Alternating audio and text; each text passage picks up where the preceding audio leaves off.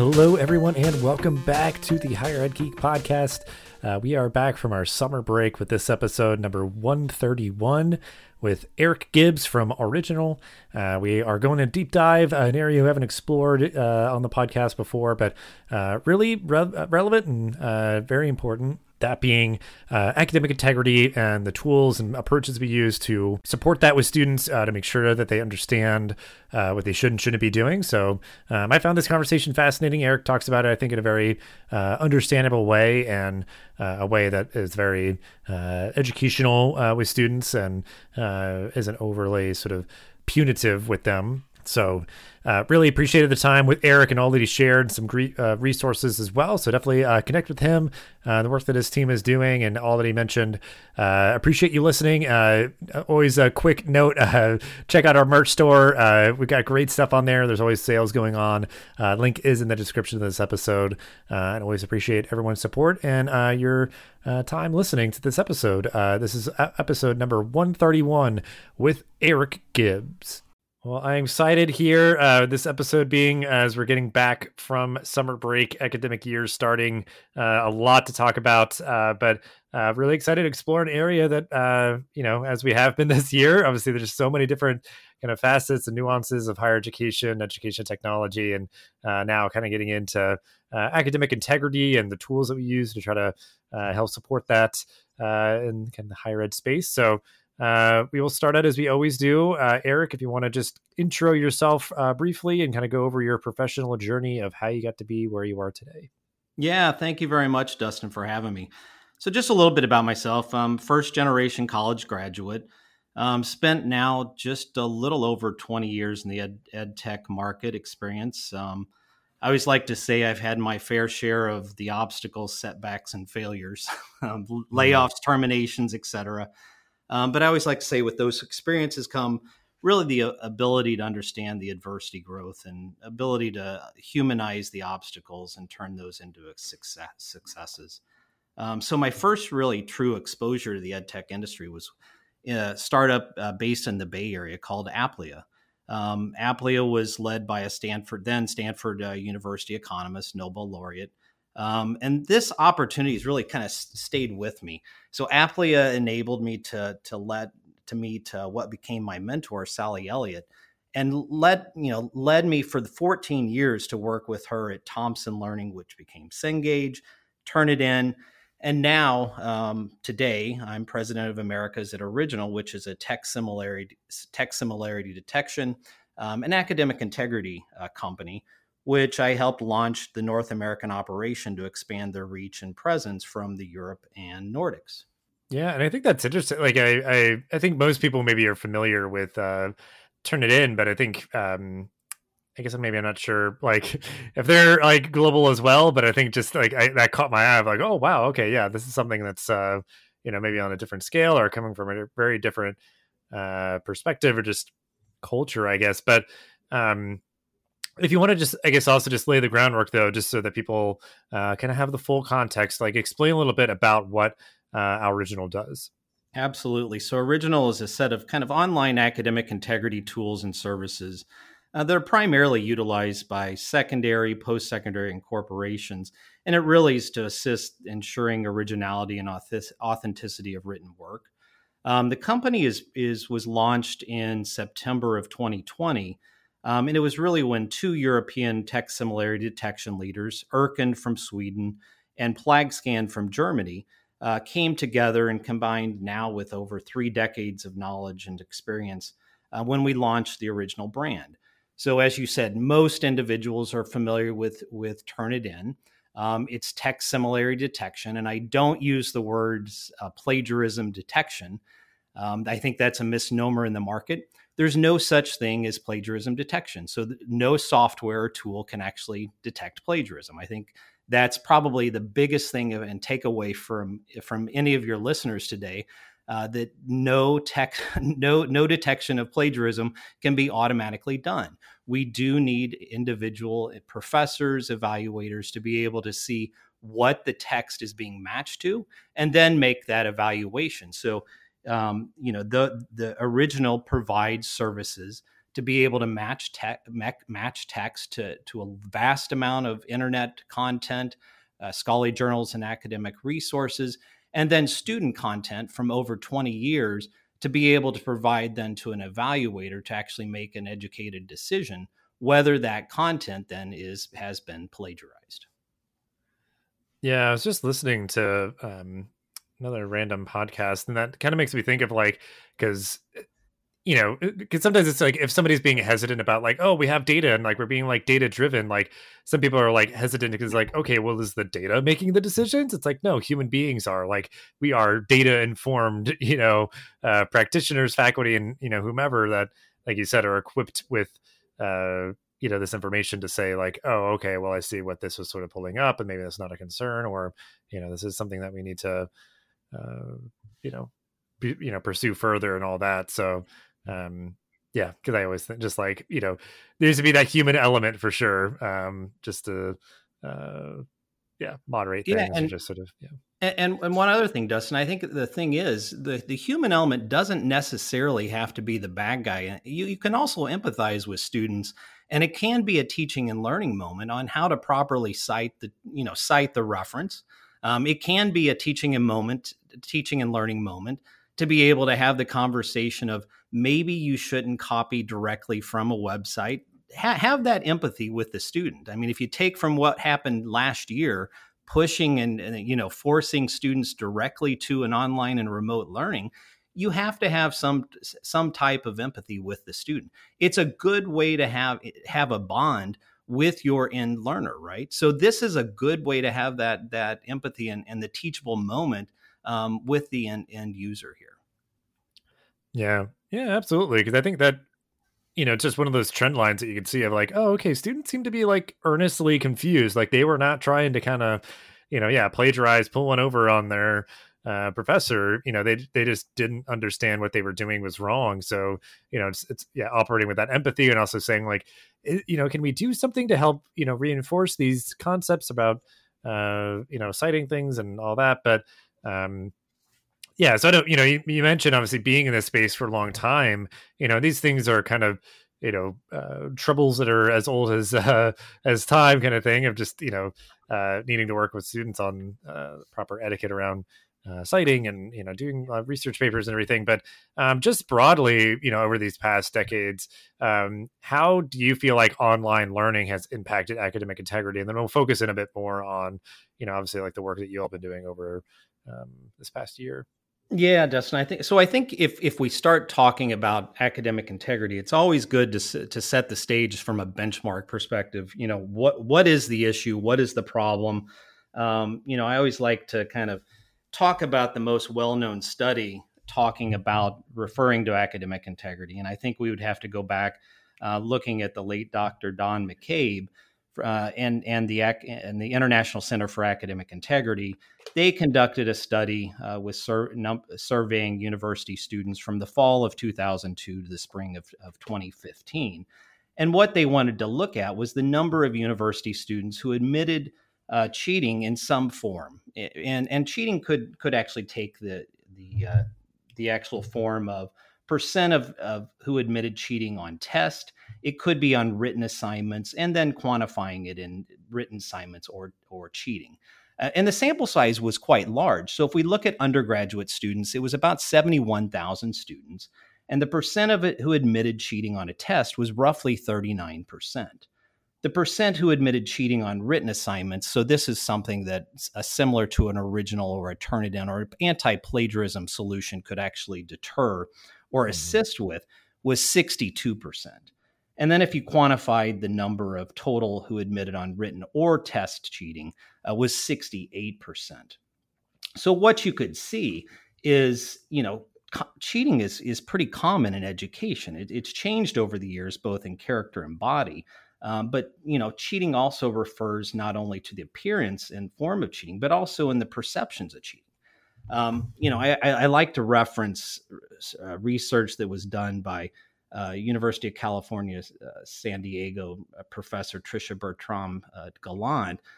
She recognizes that the changes in the educational system, not only both society and technology, changes over time, but also the opportunities and temptations to cheat. So you see that it's very easy for students to go out to the internet, go out, Control C, Control V directly from Wikipedia or a specific website, and go in and actually then copy that and paste that into their paper. And you start listening to focus groups. You start looking at the research, and time constraints. Student behavior is very, very, very predictable. Time constraints is typically the number one issue. Your papers due at 11:45. Typically, you see, you can go to your learning management system and see when students are actually submitting. It's going to be about 11:30, right? We all know that predictability. But I think there's also some motivators here that are not in the students' favor. We tell the students what they can't do, right? Don't plagiarize. Don't do this. Don't do that. Instead of providing kind of an integrity approach of offering teachable moments, like I talked about earlier, kind of moments of real world guidelines for students on why they should be moral and ethical, kind of an ethical primer. So I think it's just kind of incentives should actually be realigned. And we can actually provide those with some resources from some quality resources from the International Center for Academic Integrity. So I think, step back just a little and you look at what the research tells us, you look at the studies, again, prior to COVID or prior to this global pandemic, and they're quite staggering, Dustin. Yeah. Well, and I guess just really quick is sort of like a yes or no, because I imagine this is the case, or I feel like I've maybe heard it. And the idea of like online learning, you said like, students cheating, has been around, it's just changed its shape. Do you encounter people a lot in your work that think that cheating has like dramatically increased with the advent of online learning? That's the $1 million question, right? So you will have proponents that will say, yes, it has. But I think that what the research will tell you is that there's no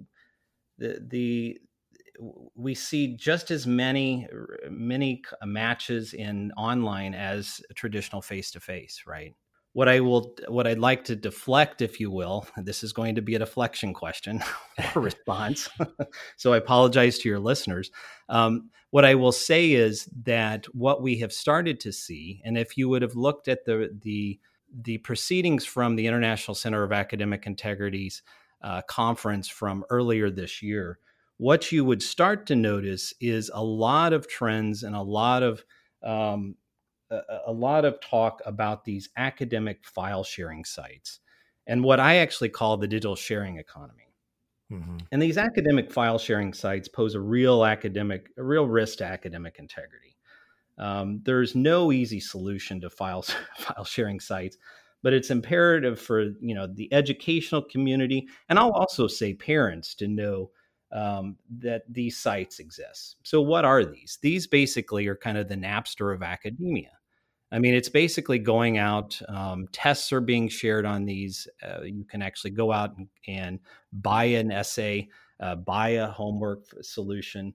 But unfortunately, we find ourselves in a kind of a whack-a-mole type of scenario when one gets down or taken down, and or exposed, another one pops up. And I feel parents, and I have a son that's going into his junior year in high school, and we have these conversations quite frequently. But I feel parents, schools, and university administrators kind of need to be more familiar with these unauthorized use of what teachers and professors' course content basically being, I won't being said stolen, but their IP is essentially being utilized in a way that's not fair. So basically, you have quiz, lab manuals, essays, exams out there that are in circulation today, and students are going out there and purchasing them and utilizing them. And it's just a different way. It's a different way that causes some real concern on the academic integrity side. But I want to pause here because I think I want to make sure that we're not confusing student collaboration or group work, which I think we would all agree, should be encouraged within an educational setting. But where it crosses its line, where we cross the line, is where artifacts are being shared by students when in fact the files, or the artifacts as I'm calling them, are owned by the instructor, or potentially a university like in the UK or in Australia. So we don't want to normalize the behaviors that are currently trending with these file sharing sites, or fall prey to their marketing message of, studying smarter. Is it studying smarter, or should you be able to complete a homework in 30 seconds on Canvas or Moodle or Brightspace, right? As an instructor, if I'm seeing trends of being able to complete that in 30 seconds when I know it's going to take me at least 45 minutes an hour, that's a pretty disturbing trend. Mm-hmm. Yeah, agreed. And I think it's like, unfortunately to see, and this is like like big existential question. I don't have any idea what the answer is, but like, students who know that like, okay, this credential that I'm pursuing is, part of the solutions, kind of the key that will at least open the door towards better opportunities and jobs and all that.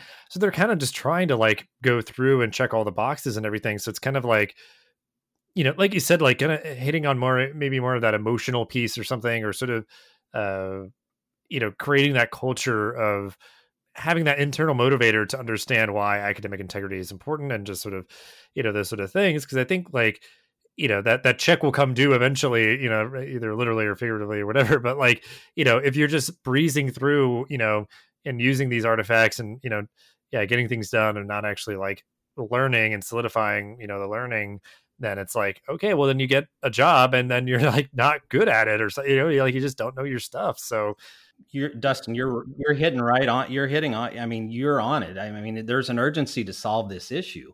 I mean, we're hearing this from employers that state institutions are granting degrees, right? That students don't have those basic skills that are needed to function, and in business, marketing, or I guess it's more non-specialized jobs, right? Now, I think we've heard this over and over and over the years. But do we need to move to more of a skills-based model that matches the needs of the employer with the outcome skills, certified, granted by the institution? I think that's a different question. But at the end of the day, if a student or a learner is not doing this and granting getting the competency of this basic assignment, right? This builds on itself. If it goes back to the integrity of the assignment, the integrity of the degree, that it is concerning, and we have a bigger issue that we have that we're building upon in this conversation that we're not going to be able to solve today, right? Right. But it starts. You start having that conversation. And yes, we do need to be more cognizant of this digital sharing economy, because it does cause problems in the long run.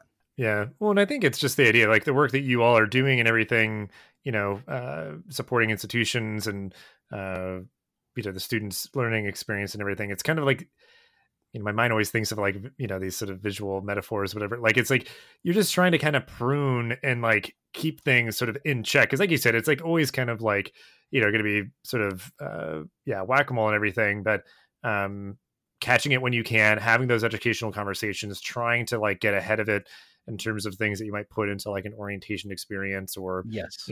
articulating in the beginning of courses and things. So, yeah, it's like, it's a good fight, kind of keep fighting the good fight. Cause I think we're really nearing some like existential dread of just like, oh my God, I don't know. Like, what do we do? Yeah.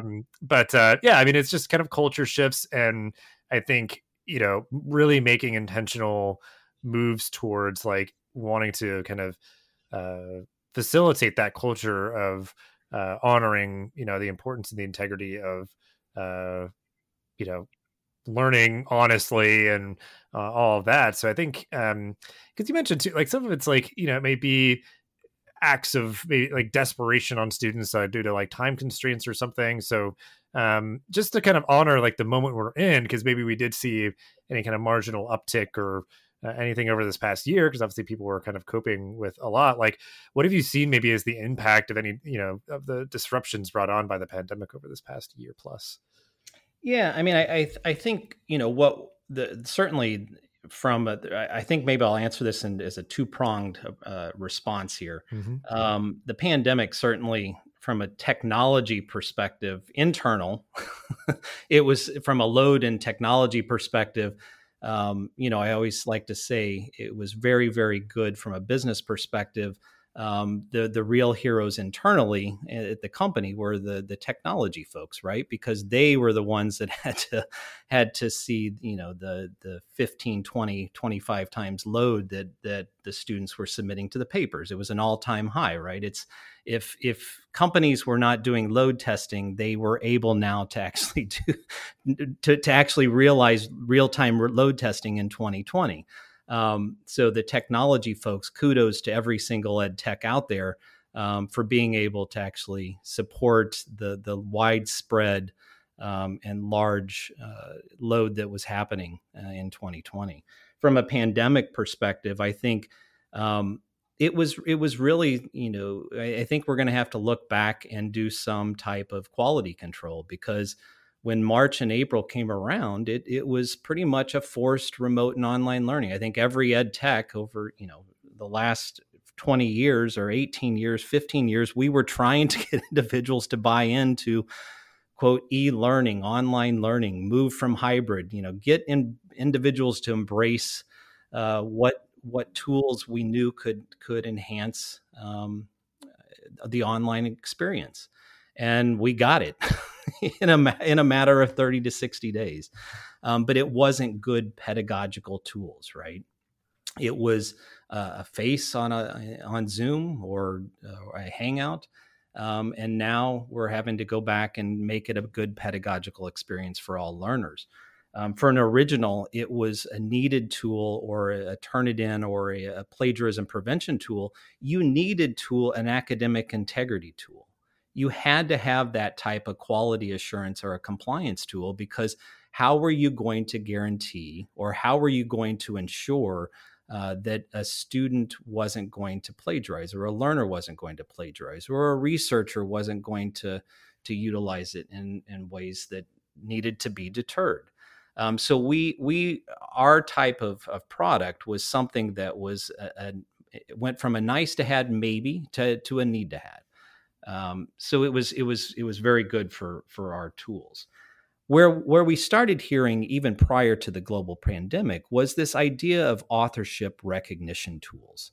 And what we started implementing early this year in March was the ability to identify writing patterns and authenticity of a learner's submission. So what I mean by that, Dustin, is being able to take a submission from a written artifact and compare it from a previous artifact, and then compare it with a high degree of confidence if that artifact was then indeed written by that same submitter from the prior submission. And so that's the type of tools, kind of stylometry writing analysis that we're moving forward with, based upon market feedback from not only institutions, but kind of accrediting bodies, state bodies, et cetera. So you're starting to see trends come out of the kind of needs assessment from institutions based upon what the market was forced to do, and now kind of requirements from institutions moving forward.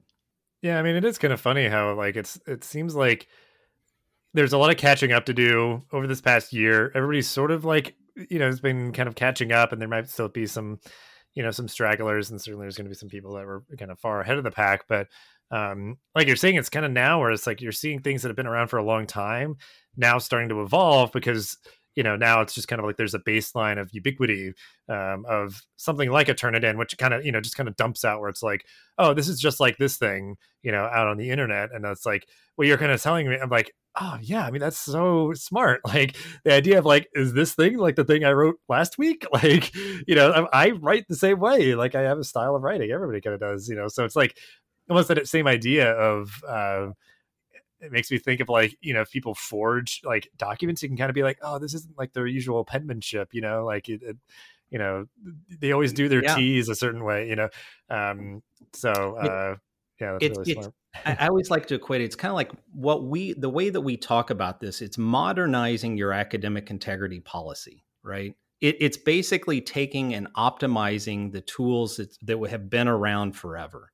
And that's really kind of the approach that we're taking.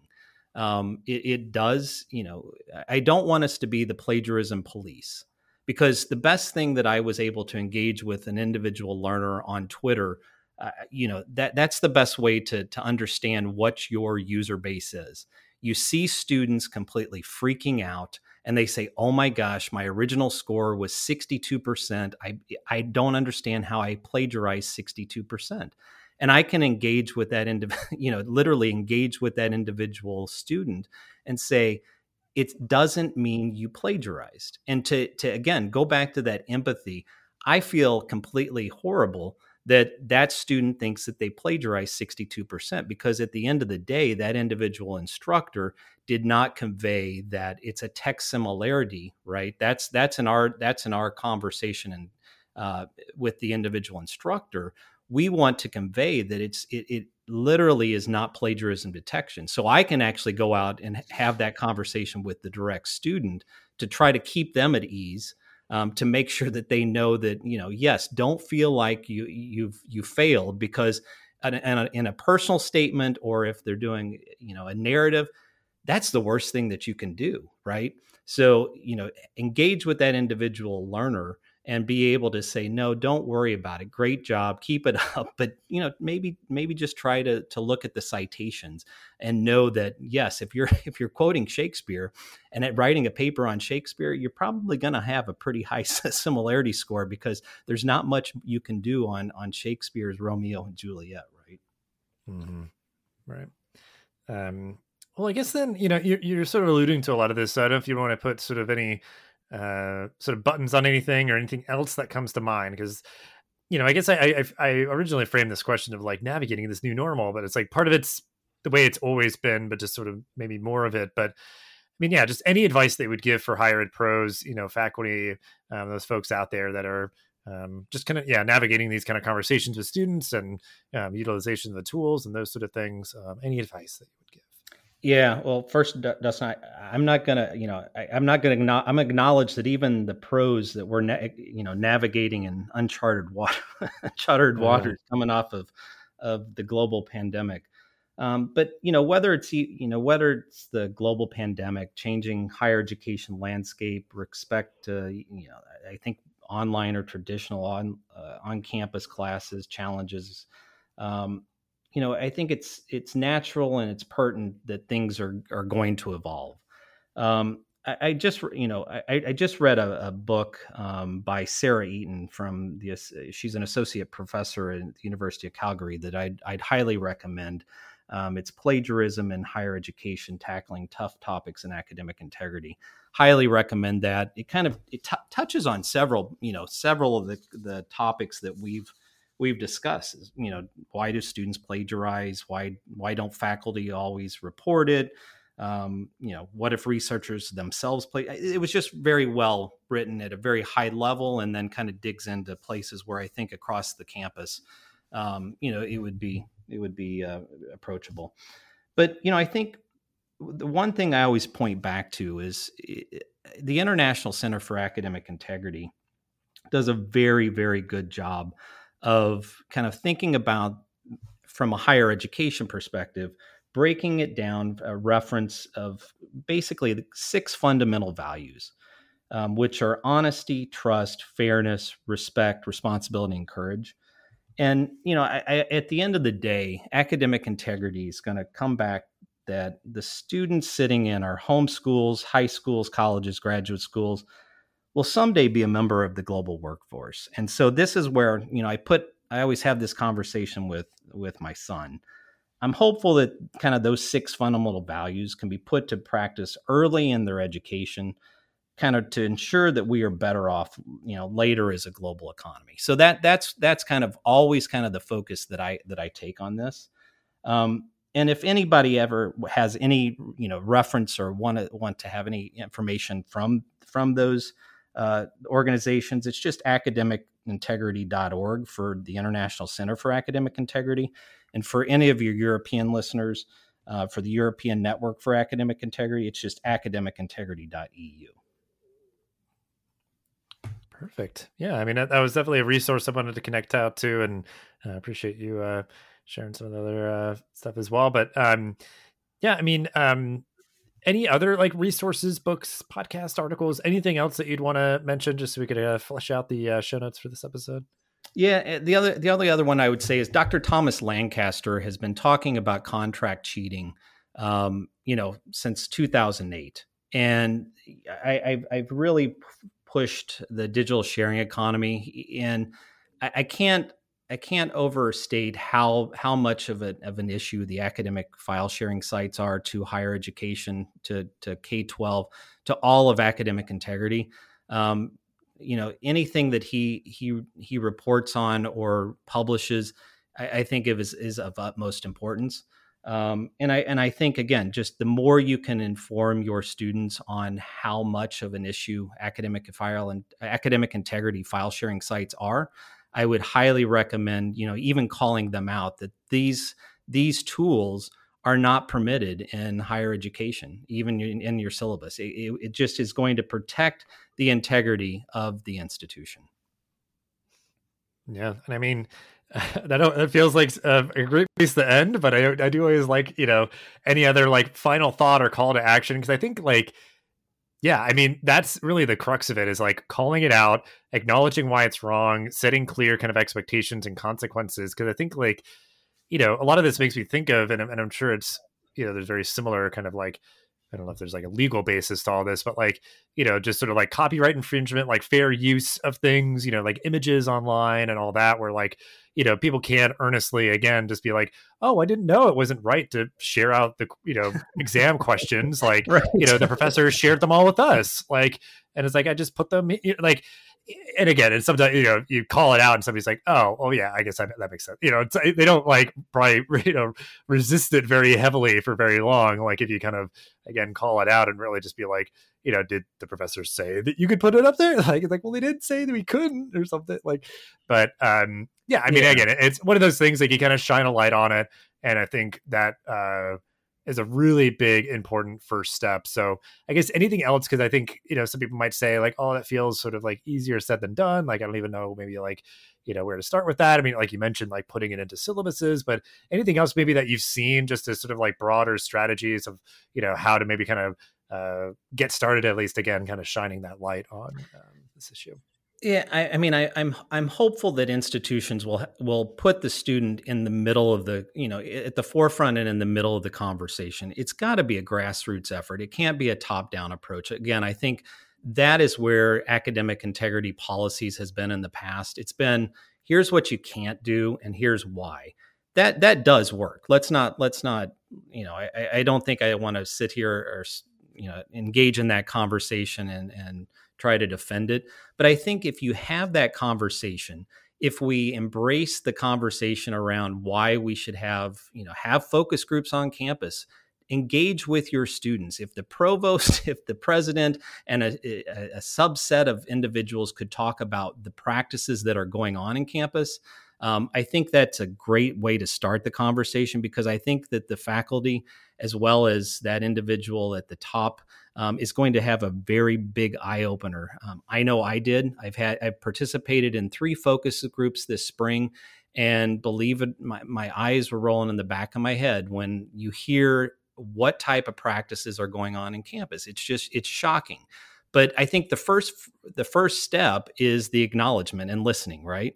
The second step is to engage the students. The third step is really that full disclosure. So here's what is available. Here's as far as kind of on campus, here's what's not permitted. And I think if we have that full disclosure, right? If we have that full disclosure, if we have the deterrence such as a Turnitin, anti-plagiarism, an original, if you have those deterrents, that's one small part of the overall strategy.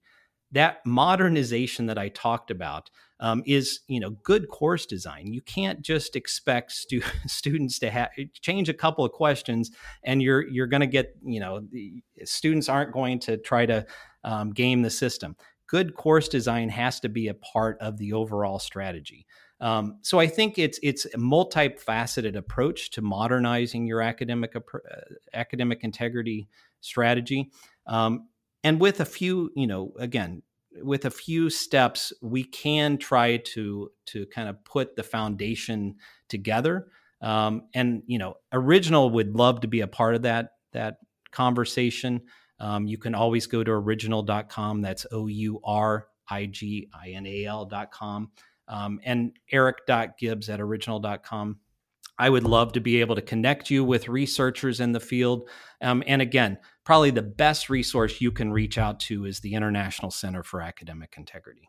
Yeah, that's great. I mean, yeah, and we'll definitely have ways to connect with you and your team and the work that you're all are doing. And yeah, I mean, it makes me think, I think to sort of like connect dots too for some folks. Like this is kind of the same practices that you should be thinking about with like digital literacy and like social media, etiquette and those sort of things where it's like oftentimes, again, yeah, it's somebody kind of, high up in an organization kind of wagging the finger and saying like, no, like you can't do these things. And it's like, yes, again, like you said, that is very important, Yeah. set proper role expectations, but also say like, here's how you can like, exist on social media in a way that is proper and, you can network and grow and build communities and like all of that. Like you can kind of model the way and literally kind of help instruct people in proper behavior versus simply only, saying what somebody can't do. But even then, like that's enough of a place to start is like getting started and saying like, hey, these are the things that aren't allowed. So you're starting to really sort of clear out that ambiguity and just help students, make smarter decisions that are, kind of in line with academic integrity and everything. So I think, it's just time well spent, and I think can align with other sort of outreach and engagement and learning that you should be doing with your students. So thank you so much, Eric, for hanging out and sharing all that you did, and taking some time out for the podcast is really great stuff. And again, just a conversation that we haven't really had on the podcast yet. So I'm just very grateful for it. So yeah, just thanks again for jumping on. Yeah, Dustin, thank you very much for your time, and thank you for your listeners' time as well. Thanks for listening to this episode of the podcast. Make sure to rate, review, and subscribe so you never miss an episode. Thanks again for listening, and we'll see you in the next episode of the Higher Ed Geek podcast.